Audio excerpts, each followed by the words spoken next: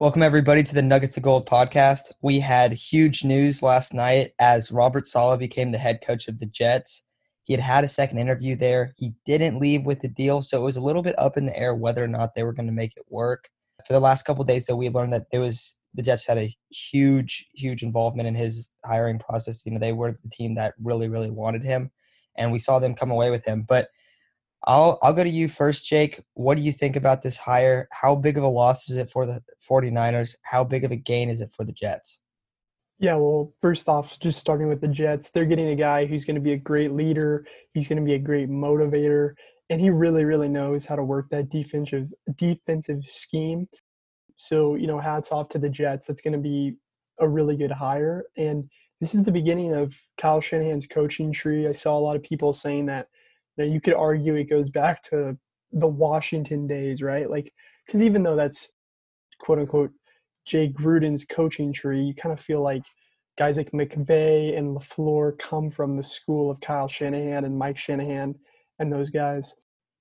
Saleh leaving is a lot bigger than just a coaching change, right? This is a cultural impact on the locker room because I don't think a lot of people understand what he brought to the locker room. Like I said earlier, he's a motivator. He's a guy that's, going to try and get the best out of you. That's why we see guys like Fred Warner and Nick Bosa come in so quickly and just make such a big impact because he has this innate ability to just excuse me, take what he's given and get the best out of him. We even saw that with Kerry Hyder this year, and he coached through a ton of adversity this season. I would honestly even argue that he outcoached Kyle this year, just given what they were given with all the blows to the defensive side of the football. And I think you see how big of a deal this is for the 49ers with how many guys are congratulating him. I saw, Solomon Thomas, Ronald Blair, a lot of the defensive guys, even Joe Staley putting out a tweet saying he was so proud of Saleh. So it's a huge impact, man. And it's going to be a big loss, but great teams deal with adversity. Great teams deal with loss. And now, as a 49ers fan, our response to that loss is what is going to make or break us next season. I agree with that 100%. But I think just as important as losing Saleh is the team that he's going to. He's going to the Jets, who have like $100 million in cap space. We have a lot of defensive free agents. I think that it stands to reason at least some of those are going to go to the Jets, and they have the opportunity to overpay for some of those guys the same way that the Niners did when Shanahan and Lynch first got there, overpaying for guys that they really wanted, who were program changers like Pierre Garçon. I could see them throwing $10 million a year at a guy who we don't have the money to do that for. And they're like, okay, I'll stay with Saleh, and I've had success with him previously, and I'll get paid more.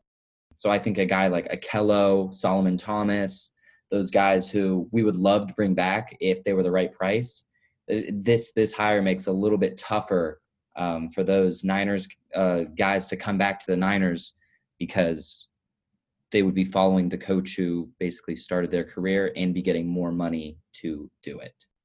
Yeah, and you didn't bring up Sherman. Sherman was talking a lot about Saleh getting hired, and I could definitely see him going to New York. He's a little bit more of a limited player than he once was, but we've seen Saleh work with him. 2019, Sherman was the number one graded corner in the league. So I could absolutely see Sherman going there. Kerry Hyder as well, if he decides to not stay with Chris Kocurek, and he decides to, that's the 49ers defensive line coach, if he decides to move on and work with Saleh in New York, I could definitely see that. But I think it's a pretty substantial loss for the 49ers. The good thing is they hired DeMeco Ryan from within, and everyone's been talking very positive things about DeMeco Ryan. They got a lot of great stuff to say. But for the Jets, before I get into that, the Jets, I think this is a really good hire for them. They're moving on from Adam Gase, who, I'll be honest, he's a straight weirdo. I don't know how you could describe him any other way. He is a strange guy. And they had positive things on the offensive side of the ball. I don't know if you guys saw, but they scored first in almost every single one of their games, believe it or not. Now, they did not have the personnel to do anything, so I don't think all of the production is Adam Gase's fault. But building that culture and a strong locker room, that's something that the Jets have lacked for years. And so having Saleh in there, and the thing is, Saleh is known as being like hyping everyone up on the defense, getting everyone fired up. He's also a very, very smart person. And we've heard Kyle talk about that, and Kyle's known as being an offensive genius. I think we might realize that Saleh is a defensive genius as well. We're going to see a lot of change in New York in the next couple of years. I know that they have 4 first-round draft picks in these next 2 years. That is huge. That can help them tremendously. And I think 2 of them are the Seahawks, 2 of them are the Jets. So probably going to get a later pick and an early pick. But I think they should go tackle at 2, build those 2 marquee tackles, roll it out with Sam for a year. And also, we didn't even bring it up, Mike LaFleur is following Saleh to the Jets. So he has a guy that he's very familiar with. They've been family friends. Mike LaFleur, let's see how he runs his offense. Matt LaFleur is having tremendous success with Aaron Rodgers. Now, Aaron Rodgers and Sam Darnold are 2 very different players. But Sam Darnold, he's one of those guys that can make all the throws. A lot of it seems to be the guys around him and Sam just making mistakes. We know he's seen ghosts, all that stuff. But I could definitely see him turning it around with Mike LaFleur and Saleh really building back up that defense in New York, because they were atrocious this last season, and they're gonna need a full on revamp. And I think that Saleh has the picks to do it. I think he has the presence to do it. I think if he brings in Sherm to New York, and they're like, hey, this is how we're gonna do it, they can really turn it around there in the next 2-3 years. Touching on Aiden's point really quick, I was, just looking at the free agency list. I mean, you bring up a great point. This isn't even something I was thinking about touching on before the pod, but I definitely see, especially fringe guys, even on offense, like Kendrick Bourne. If this guy wants like $4 to $6 million a year, are the 49ers really going to fork that out from? I don't think so. But we've seen what KB is capable of. He's a sure-handed, third down or red zone kind of guy. Every other down, you're not sure what you're going to get, but when it matters, he can make a couple snags. And I think that there's a level of familiarity there where now if you are a guy like KB, maybe you're like, hey, look, I'm just going to follow LaFleur and Saleh over to New York. I'm going to get a little bit more money, and I'm going to be playing basically for the same, coaches. Obviously, LaFleur is nowhere near Shanahan on offense. Defensively, I think that's where we'll probably see a lot of losses. I think the biggest question mark is going to be Jason Verrett, because Jason Verrett spoke so highly of the 49ers, their coaching staff, how they kind of gave him a plan on, progressing him and, their vision. And the question I have kind of is, was that Saleh, or was that more the 49ers coaching tree in general? And I think we're going to find that out very soon, because I do think that Saleh had a very, very large impact on the defensive side of the ball. But then again, it's Kyle Shanahan's team. So, was he the one kind of pushing this vision out for Verrett? Who knows? But I definitely think free agents like Hyder, Bourne, Verrett, Mosley, Sherman, Akello, the guys that we've talked about, it's going to make it interesting for sure. I like how you bring up all those guys too, because that's definitely an important aspect to this whole thing. And like you said, Jason Verrett, we're going to learn a lot about the 49ers organization. Well, we have the potential to learn a lot. He could maybe just go there because the Jets offer him a much bigger contract. But if he decided to go to New York instead of San Francisco solely because Saleh was there, and those are the reports coming out, we'll learn that maybe Saleh is even a bigger loss than we've expected. And we think that's a big loss. I think all of us do. But the good thing is, DeMeco Ryans has now been promoted to defensive coordinator. He was a middle linebacker for years on the Eagles. He's a guy that's been calling the defense. You look at the 49ers linebackers, look at who's had success. Dre Greenlaw, Fred Warner, a 3rd round and a 5th rounder pick. And both those guys, I think, are top linebackers in the league. I know that a lot of people don't know of Dre Greenlaw that much. I think Dre Greenlaw might be one of the most important pieces to the entire defense. And a lot of people don't really know him. He's only played 2 years. He was really big down the stretch in 2019. But this dude, I think after next season, you're going to talk about him like one of the top linebackers in the league, which is which is crazy because he has Fred Warner playing next to him, who is just ranked the number one linebacker in the league. That's DeMeco's position group right there. And there were rumors that you sent me, Jake, that he had been talked about potentially getting a head coaching job soon. And some people think that he will get one next offseason. That's how highly thought of he is. The NFL loves this guy. Other coaches think very highly of him. He's known as a very, very smart guy. And he also, look at when he got hired at defensive coordinator after Saleh left. It was within 30 minutes. That speaks really highly of him as well. As they're like, we already knew that Saleh was going to leave. We wanted DeMeco from the start. So, Aiden, what do you think about DeMeco Ryans as the new defensive coordinator for the 49ers? I love it. We've had success in these last couple of years with a ball defensive coordinator. I love that we're continuing the trend. He had a lot of success with the Texans. I think he was a 2-time SEC Defensive Player of the Year at, I think, Alabama. He had a really good college career and then went to the Texans, played super well opposite Mario Williams, I think, was their defensive end at that time. And then went to the Eagles, played super well.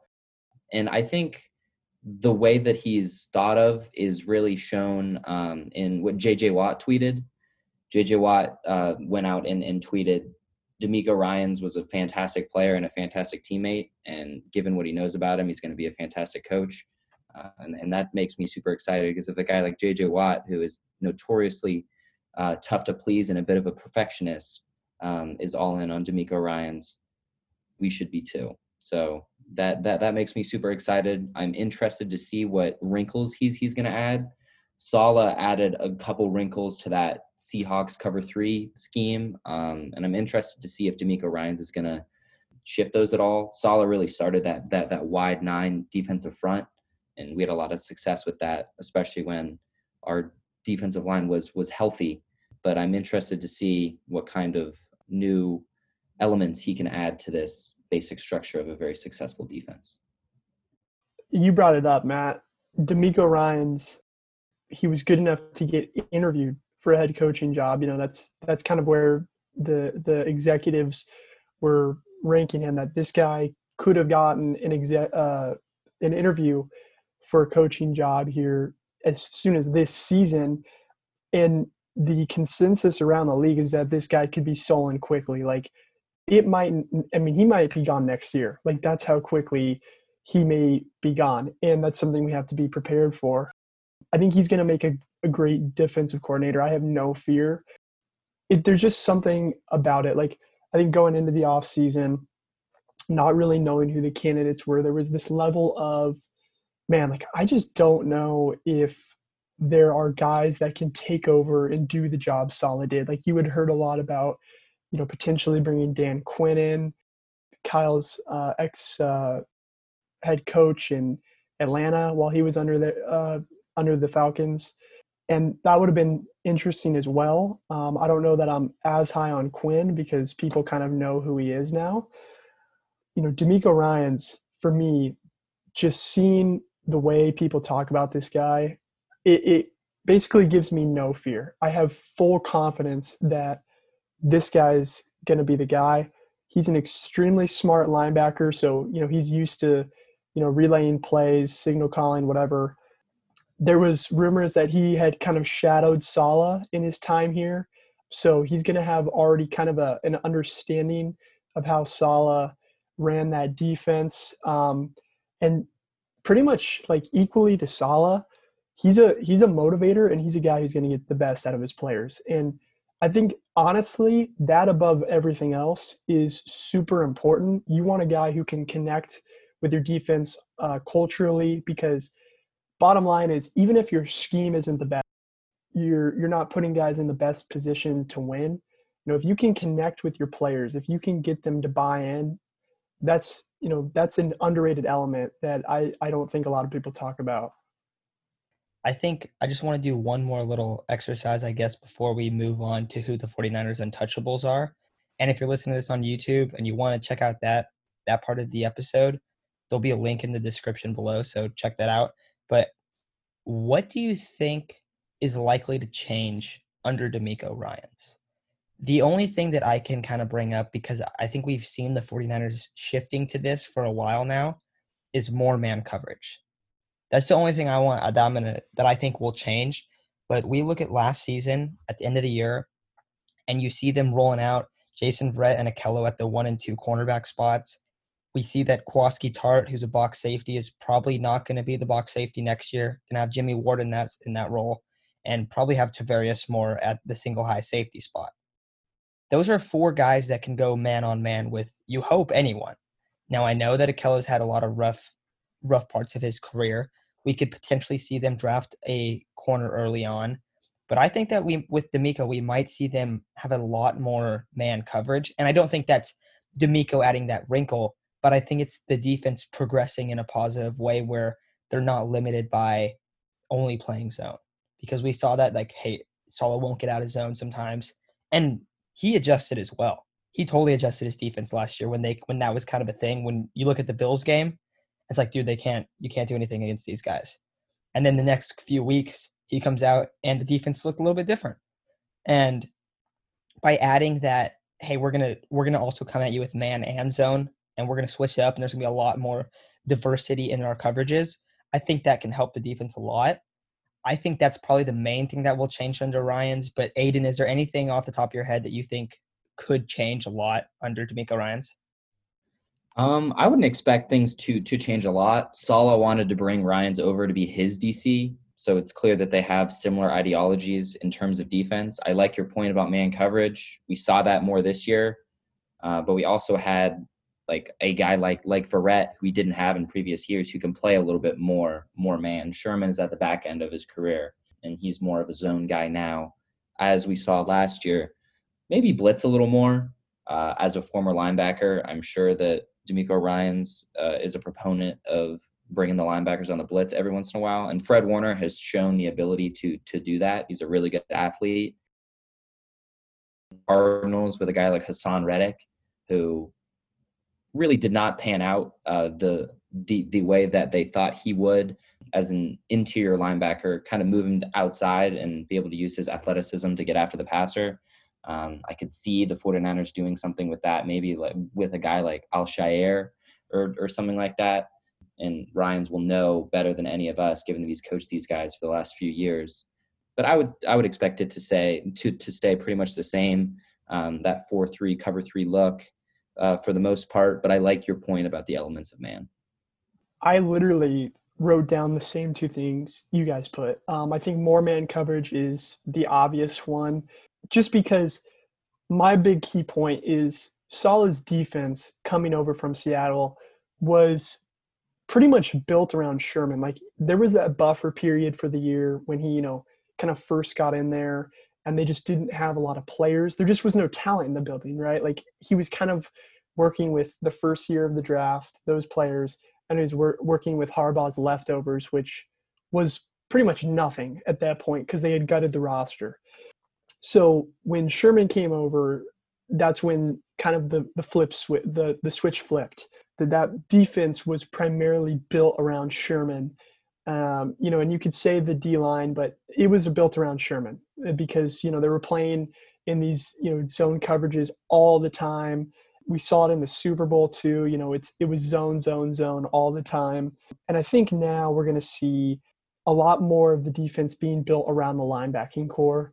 We're going to see a big emphasis on guys like Greenlaw and Fred Warner. And I love your point, Aiden, because I think we're going to see less disguised blitzes. Like, we're not going to see, I don't think, a lot more, nickel corner blitzes, but perhaps you see more blitzes from guys like Warner, Greenlaw, etc., coming in, screaming up the middle, trying to get in and rush the passer. Yeah, I like that you brought that up, Aiden and Jake. So I think we're pretty much done with this segment. I will say one final thing that I'm really interested in seeing what the 49ers do going into next year is how they play their strong safety. We think it's going to be Jimmy Ward. Jimmy Ward's known as a guy that's pretty small. He's got hurt a bunch of times. However, he is a tremendous player. He can do it all. He can come down in the box. He can cover. He can play nickel. He can play outside. Everyone knows it. He can do any defensive back position he can play. Now, if he is that guy, are we going to see him on the field sometimes, and we're going to see Marcel Harris come in sometimes at strong? I don't think that's outlandish by any means. I think that the strong safety position is such a weird spot in football right now, where you have guys like Jamal Adams who's going to make 90 to $100 million, yet teams go, all right, Jamal Adams is in coverage. This is who I'm going to. He's the number one target. That's an issue. But how is that position going to change? Because right now I feel like the box safety is not, it's almost dying, but it's not going to like completely die. Like people talk about the pocket passer. There'll be good pocket passers that come into the league still. That's just how it is. But how are these guys going to be utilized in a defense where if they can't cover that well, they're going to get exploited? That's the big question there. So we might see a unconventional strong safety look with Jimmy Ward there, just because they don't want him flying down a lot, and they don't want him, like they want him wreaking havoc, but in different ways. And we saw him in the Rams game when he's matched up on, Cooper Kupp, or he's matched up on a tight end and he's at one-on-one and he's clamping those guys. So I think that we're going to see more of almost two free safeties out there. And I think we're going to see a little bit different, using the scheme a little bit differently in that aspect. And we might see the strong safety out in one-on-one when Jimmy Ward's in there. And maybe if Marcel Harris comes in sometime, he's basically going to be an extra linebacker. So I'm super, super interested on that, how that's going to turn out. But that's pretty much it for this segment. So let's move on to the 49ers untouchables.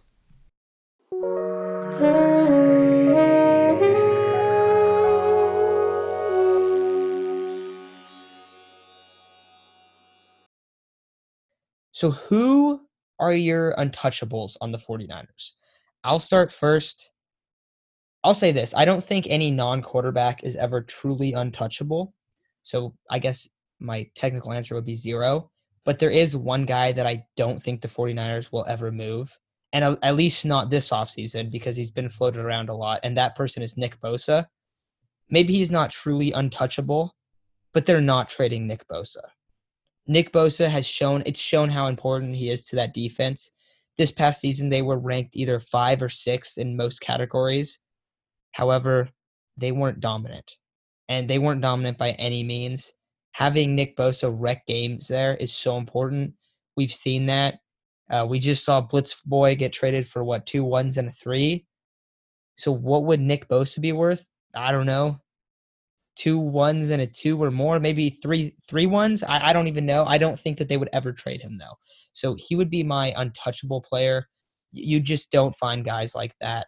I talked about a little bit prior when I was talking about the Jets job, taking a all-pro tackle. That's what Nick Bosa is. He is an all-pro player at a premier position, non-quarterback, that being an edge rusher. His pressure, and I know, Kerry Hyder had, 8.5 sacks this year, and Bosa had 9 as a rookie, I want to say. Don't even compare the two. That's so disrespectful to Nick Bosa. Cool, Kerry Hyder had 8.5 sacks. Nick Bosa is in the backfield almost every single play. My favorite play is by far the screen pass, or the little swing route where Bosa against the Saints, where he runs up, he recognizes it, jumps back, knocks the ball away. He just makes those kind of plays game in and game out. And, of course, there's going to be the flash plays, but he flashes more than any defensive lineman I've seen in a 49ers jersey since maybe Aldon Smith. Honestly, is that the guy? Because I don't think there's anyone that's flashed as much since him. Buckner is great. I think everyone recognizes how good of a player Buckner is. But he doesn't flash as much as Nick Bosa. So I just think that there's really no chance that Nick Bosa gets traded, especially right now. I think he is the untouchable on the 49ers team. I'll go next. When we were brainstorming people for this segment, I wrote down 2 names. The first is Nick Bosa. The second is George Kittle. Kittle, for me, is the 49ers. He is what we want to be as a franchise. He's the best teammate on the Niners. I think Jimmy Garoppolo is very thankful that Kittle is firmly in his corner, because even more Niner fans would be wanting Jimmy out if Kittle wasn't such a big proponent of his. And it doesn't help that he is, without a doubt, a top 2 tight end I personally think he's the best tight end in the NFL. But I do see where Kelsey is in that argument. But Kittle makes every run play happen to his side, is a fantastic receiver of the football. Currently our number one receiver, of course, Ayuk has the potential to claim that spot, but Kittle is the premier pass catcher in the 49er offense. And I think he is integral to what the 49ers want to be and what they are. And he needs to be in our plans for the next 10 years. I hope he finishes his career out with the Niners. I don't know if we're going to be able to pay him that second contract, but I think he's worth every penny. All right, so you guys bring up some great players. And I teased this in the opening. I said, I have the wild card of wild cards for this segment. I got the most unfathomable, untouchable, okay? In 2002, John Gruden was traded to Tampa Bay from Oakland. The only untouchable on this team is Kyle Shanahan. Kyle Shanahan is the only untouchable on this roster. Player, coach, it doesn't matter. He won 6 games this year with hampered quarterbacks, with a depleted roster. All odds stacked against him. Kyle Shanahan is the only untouchable player, coach, whatever on this roster. As long as you have Kyle Shanahan here, he's the oil that makes this machine churn, man. Even in the Hoyer days, right, when we're going 2-14, you saw it. Like, you saw the vision. If he gets any sort of talent, even if it's minimal, he makes it work. Like, Nick Mullins should not win games in the NFL, and he makes this guy beat, honestly, the best defense in the NFL in the Rams this year. Like, he's a talented dude. So for that reason, Kyle Shanahan, my untouchable. I love it. I think that's a great one. Because I brought up, like, I don't know if there's any players that are truly untouchable. I completely agree. Kyle is the guy that is, you can't move on from him. Also, you didn't even bring up who the head coaches were before Kyle. Jimmy T, not good. Chip, oh God, it gets, those two were so bad. So I think that every 49er fan just knows, like, oh, we do not want to see the other side of who the next head coach would be. I agree with you. Yeah, even the fallout of the Harbaugh era, man. Like, you go back to the Harbaugh era, the fallout between him and Trent Baalke, man, was, it was bad. It was bad, and it makes you appreciate what we have now. Regardless of winning or losing, they still keep their shit together. So, interestingly enough, none of us brought up Fred Warner. I think that Fred Warner could 100% be traded. I know a lot of 49er fans probably hate to hear that. Just real quick, do you guys agree with that, or do you disagree with me?